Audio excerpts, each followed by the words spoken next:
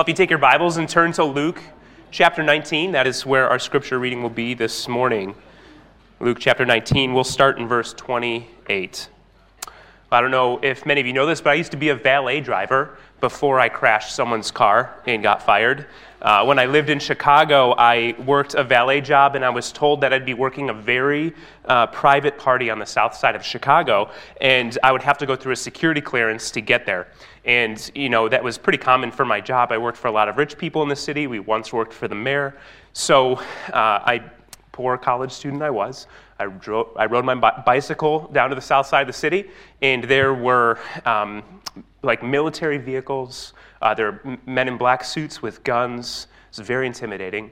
And I got to the security checkpoint, and they patted me down, and they told me that I'd be working a private party for Barack Obama. And I was very excited. He was our president at the time. It was like an honor and a privilege to be able to serve my president, and that was just rare. People don't get to do that often. And so I was incredibly close to our president, but I never saw him a single time. I invited all his guests into the gates of his house, but never greeted him. I drove all their cars. I was very close to the president, but there was a barrier between me and him that was impenetrable. In fact, if I tried to get to Barack Obama, I probably would have been shot. But I would have liked to talk to our president at the time. I had a lot going on. I was a broke college student. I could have used some money. Earlier that year, I actually had a friend die by a drive-by shooting in Chicago. I was working in a poor neighborhood with a fourth grade student who had not learned his ABCs yet. I wish I could have asked, how can you help us? Are there things that you can do? You are our leader. Could you help me? But I had no access to him. There was a barrier. And a lot of people, I think that the God of the Bible is the same way. That he's real. He's a miracle worker. He is our creator, but he is not active in our lives. That he might be close, but we can feel that he's miles away from us. We have no access. He's too great, we are too small. He's too holy, we are too sinful. He is too busy to bother with someone like me. Have you ever felt that way? But I'm here to tell you today, to remind you what Palm Sunday is all about. That the God of the Bible, the God of Palm Sunday, the King of the universe, is incredibly accessible to you. And he's not someone who's just accessible, he's someone who sees you, and he has the power and authority to change everything, to make everything right. And that's what we're going to read about, that king, the king who comes. So chapter 19, if you'd read with me, Luke 19, starting in verse 28. And when he had said these things, he went on ahead, going up to Jerusalem. When he drew near to Bethphage and Bethany, at the mount that is called Olivet, he sent two of the disciples, saying, "Go into the village in front of you, where on entering you will find a colt tied, on which no one has ever yet sat. Untie it and bring it here. If anyone asks you, 'Why are you untying it?' you shall say this, 'The Lord has need of it.'" So those who were sent went away and found it just as he told them. And as they were untying the colt, its owners said to them, "Why are you untying the colt?" And they said, "The Lord has need of it." And they brought it to Jesus. And throwing their cloaks on the colt, they sat Jesus on it. And as he rode along, they spread their cloaks on the road. As he was drawing near, already on the way down the Mount of Olives, the whole multitude of his disciples began to rejoice and praise God with a loud voice for all the mighty works that they had seen, saying, "Blessed is the King who comes in the name of the Lord, peace in heaven and glory in the highest." And some of the Pharisees in the crowd said to him, "Teacher, rebuke your disciples." He answered, "I tell you, if these were silent, the very stones would cry out." And when he drew near and saw the city, he wept over it, saying, "Would that you, even you, had known on this day the things that make for peace. But now they are hidden from your eyes, for the days will come upon you when your enemies will set up a barricade around you and surround you and hem you in on every side and tear you down to the ground, you and your children within you, and they will not leave one stone upon another in you, because you did not know the time of your visitation." And he entered the temple and began to drive out those who sold, saying to them, "It is written, 'My house shall be a house of prayer,' but you have made it a den of robbers." And he was teaching daily in the temple. The chief priests and the scribes and the principal men of the people were seeking to destroy him. But they did not find anything they could do, for all the people were hanging on his words. This is the word of the Lord. Would you pray with me? Gracious God and Father, we praise you. We thank you for the gift of what this week means to us. What we remember is our greatest gift, the greatest gift to the world, that your Son would die in our place. Would you cause our hearts to worship you because of that this morning? As we read and think about your word and we think about you as our King, would you cause our minds, our emotions, even our actions, God, to respond to you? We pray in Jesus' name. Amen. Our King has come. His name is Jesus, and he is accessible to you. He sees you, and he has the power and authority to make all things right. So this story picks up in a very interesting period in time when the political air is really difficult. There's some really difficult things going on in the religious realm in the area, and Jesus had made a strong impact on the world already. With his preaching, his miracles, and his ministry, Jesus was shaking things up politically and religiously, and he had built quite a following. And his ministry had reached a climax. He had just raised his cousin Lazarus from the dead in Bethany, and he was headed to Jerusalem to celebrate the Passover meal. And people had heard about these miracles, but he just raised someone from the dead, and something great was about to happen. People were following him. His time had come. And so he would not enter just as a rabbi into Jerusalem. He would enter as the king. And so, riding atop a colt, Jesus makes his way towards the temple. And the crowds were massive because during Passover, the Jewish people would travel toward the temple to sacrifice and worship, to be close to God, to access God. And so you have all these crowds with many opinions about this man. You have Rome, who is intent on holding their power, and you have the Jewish leaders who are intent on not letting this man make changes, and you have his followers who are ecstatic about this moment. I mean, if you think about it, Jesus, if he really was who he said he was, this is the moment the signs have pointed towards. This is what the prophecies had led up to, that he, as the Messiah, the King, would take his throne. You know, we've been waiting for this moment. He will take his throne and peace will reign. He will make war against Rome. He will overthrow Caesar. He would correct the temple worship. He would call his people home. He'd make Israel the center of the world. And from David's throne, he would make all things right again. Wouldn't you want to be there? Could you feel the excitement of that moment? I have often read the triumphal entry story as a somber moment. It seems kind of sad. And do you need some water, Joan? John, could you grab some? Thanks.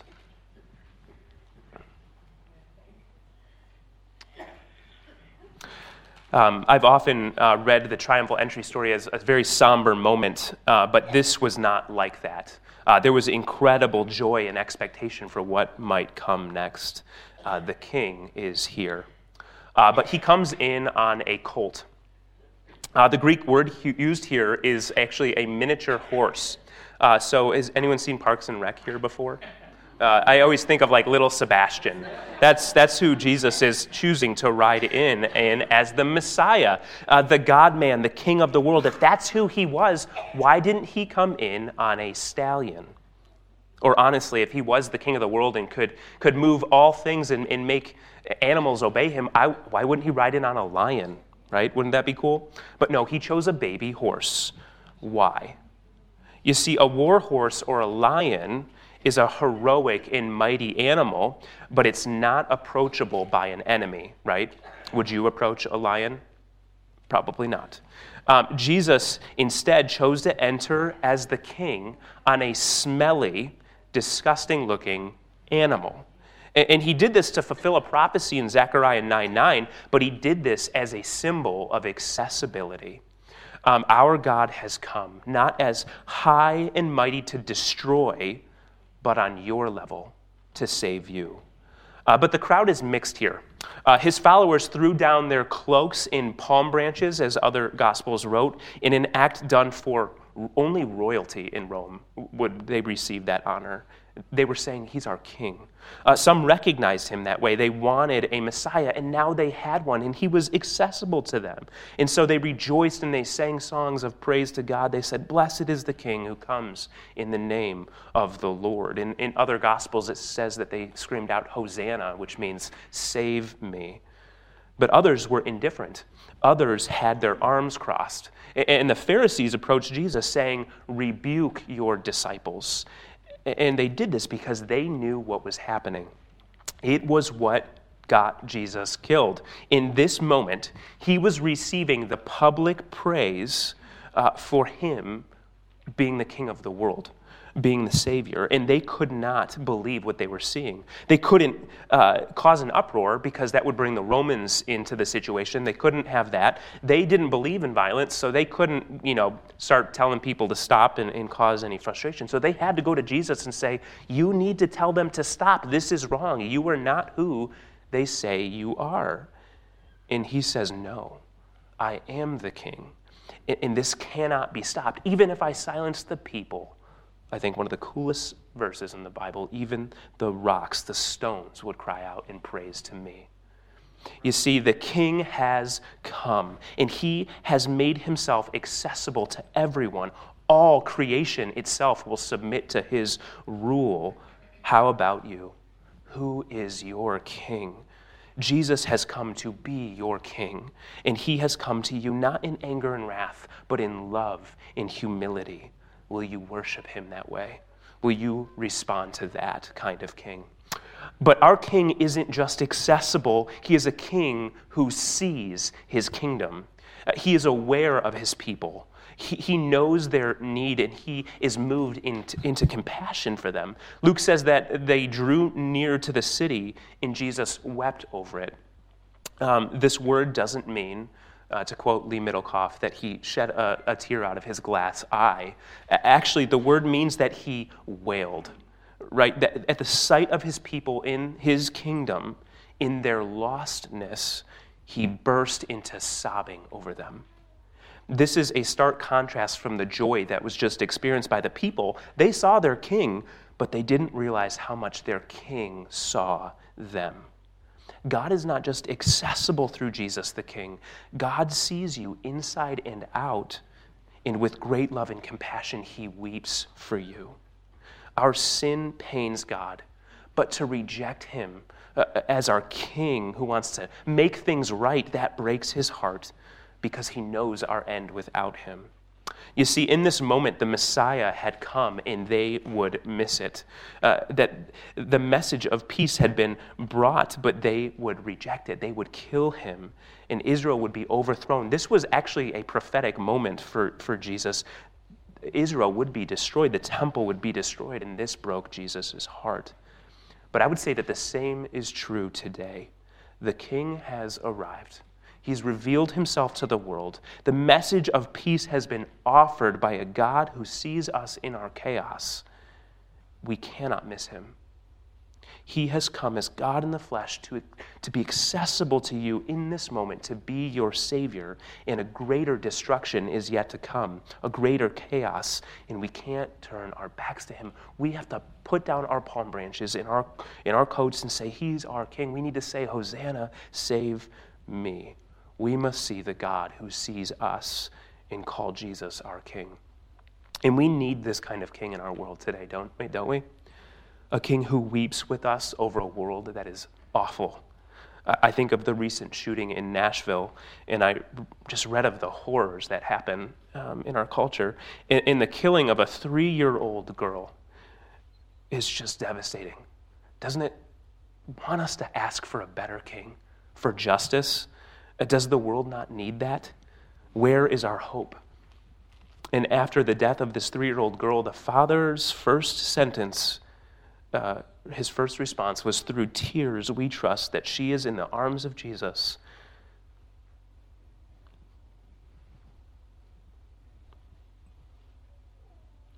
Who will raise her to life again. Jesus weeps with us in our pain. He looks at the injustice in the world, even the sin of your heart, and he is moved with compassion. He sees us. But like this father confesses, he offers more than just tears. I have access to the King of the world. I know he sees my pain, but there is more. He has power and authority to make this right. The text moves on. We have Jesus entering the city as this humble king. He sees and weeps over his kingdom, knowing that they will miss it, knowing that they will reject him. And now he walks into his temple, his house, and he acts like a king. He moves with power and authority. You see, the point of the temple was to meet with God, right? The King of the world. He had always made it accessible for all people to come and meet with him, to draw near to him. And now, that same God, the King of the world, had come in the flesh, and he walked into his temple, and he found that it was no longer a house of relationship. It was a house of empty religion and money-making. So when Jesus walks in, of course, he is upset. This is his house. And as the king, doesn't he make the rules? And he has the authority and power to rearrange what is happening in there. And he does. Now, there is a lot going on in these 4 sentences. The temple, as we know it, had layers to it. Right? In the center was the Holy of Holies, and that's where God's presence dwelt.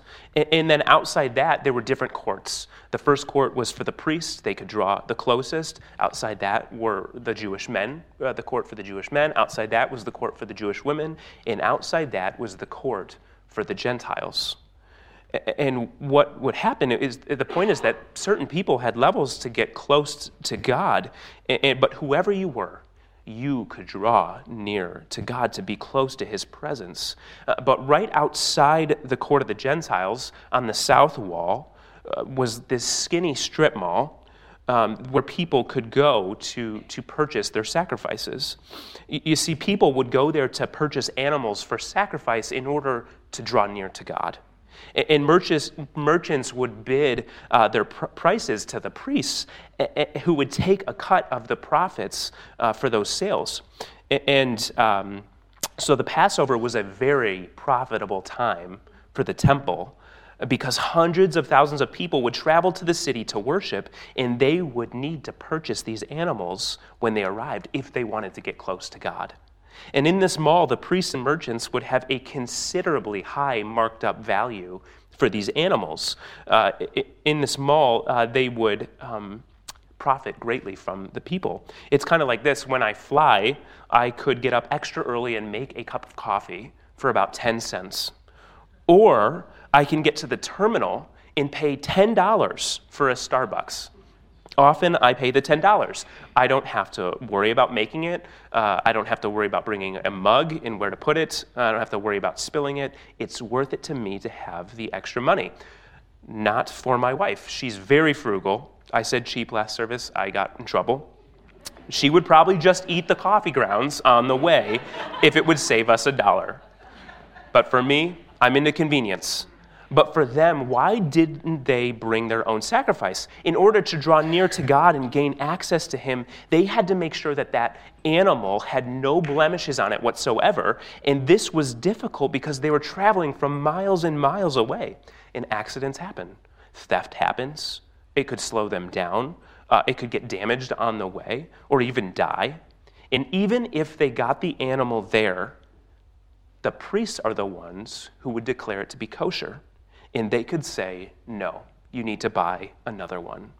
It's like you made your cup of coffee and you get to security and they make you dump it out, and then you eventually just have to buy the $10 Starbucks. Anyways, it's the same idea. The merchants and the temple priests were profiting greatly here. But not only was this happening, once the travelers made it to the outer court mall, they had to trade their Roman money in to get special temple money at a 25% exchange rate. So the temple profited even more, and people were desiring to be close to the presence of God, and the people who were supposed to help them draw near to God were taking advantage of them. And in this case, when Jesus walks in, they're not just taking advantage, they're making it impossible for some people to worship God altogether. When I was in Israel, I saw the small alleyway where the merchants would have gone. It's like 4 people long. It's not big. And so during this Passover time, they saw an opportunity here. Let's expand the court. Let's expand the market into the court of the temple that matters the least to us. Let's expand it into the court of the Gentiles. So in the only place that all people had access to God, the very front of the temple, the merchants and priests turned it into a flea market petting zoo. And Jesus walks into the temple, to the court that should have been a place of worship for the Gentiles, and there are sheep, doves, people yelling, money changers dealing out temple coins, making money. It was a shopping mall. So Jesus gets upset. Can you see why Jesus is upset? He has a right to be. He starts throwing tables. Sheep are running around. There's tied up doves on the ground. And Jesus forces all the merchants out of the court and back into the mall. Why? Because Jesus is the king, and he has the authority to make what is wrong right again, the power to make changes, and he has to. It's what he's here to do. He's here to bring peace. But what kind of peace? A peace between God and man. He quotes Isaiah 56. He says, "My house shall be a house of prayer." Essentially, what Jesus was saying was that this house would be a house for relationship between God and man, a house for people to meet God, talk to God, hear from God, be directed by God, and be at peace with God. But he says, you have made it a den of robbers. You see, the priests weren't just taking advantage of the Jewish people, they were completely disregarding the world, the Gentiles. They made it inaccessible to the world to get to God. But Jesus comes and he changes everything. He shows up as the king in his kingdom, into his temple, and guess where he doesn't go? Where did they think he should go? The center, to sit on the throne, on the mercy seat. But no, he stays in the outer courts with the Gentiles because he was the kind of king that saw all people and wanted to be incredibly accessible to everyone. He was changing things, and he had the power to do it. He was turning temple worship upside down. He was suggesting no longer will my people need to try and get close to me, to God. No longer will there be a barrier between us. God will draw close to people. No longer will my presence remain in the center of a temple. I am breaking forth throughout the world. And upon his death, the curtain tore into two, and that is exactly what happened. So Jesus remained in the outer courts, and he taught, and it says that people were hanging on to his every word. He walked into his temple as the king, and with authority, he's rearranging it, he's fixing it, right? His preaching probably would have been no different. With authority and power to change things on the outside, he was probably speaking with power and authority to change what was on the inside. To the hearts of men and women, he was sharing the gospel. And here's the reality. Jesus is at the door of your heart even today, and he wants to come in and turn tables. He wants to change things. And if he is the God of the universe, if he is our king, doesn't he have the authority to do that? He does. But those who hang on to his every word are those who see that he is changing you for the good. He's saving you. He's redeeming you. We need him. We are lost and empty without a king like that. We are a temple without worship, a soul without life. You need a king who will save you and make all things right. And that's who this king is. That's what Palm Sunday is all about. That king has come. His name's Jesus. He's made himself accessible. He's made God accessible to you even today. That's what we celebrate at communion. He sees you. He knows your need. And beyond that, he has the power and authority to make all things right. And he wants to do that for you. Invite him to do that. Worship him out of response, even today, this week for Easter. That's our joy. Would you pray with me? God, thank you for this passage. Thank you for King Jesus, that he is our King. God, our world is so broken. We need you. We need someone. And we have Jesus. God, thank you so much for the gift of your Son who died for us and was resurrected that we might have life in life forever. God, would we worship you as our King right now? We pray in Jesus' name. Amen.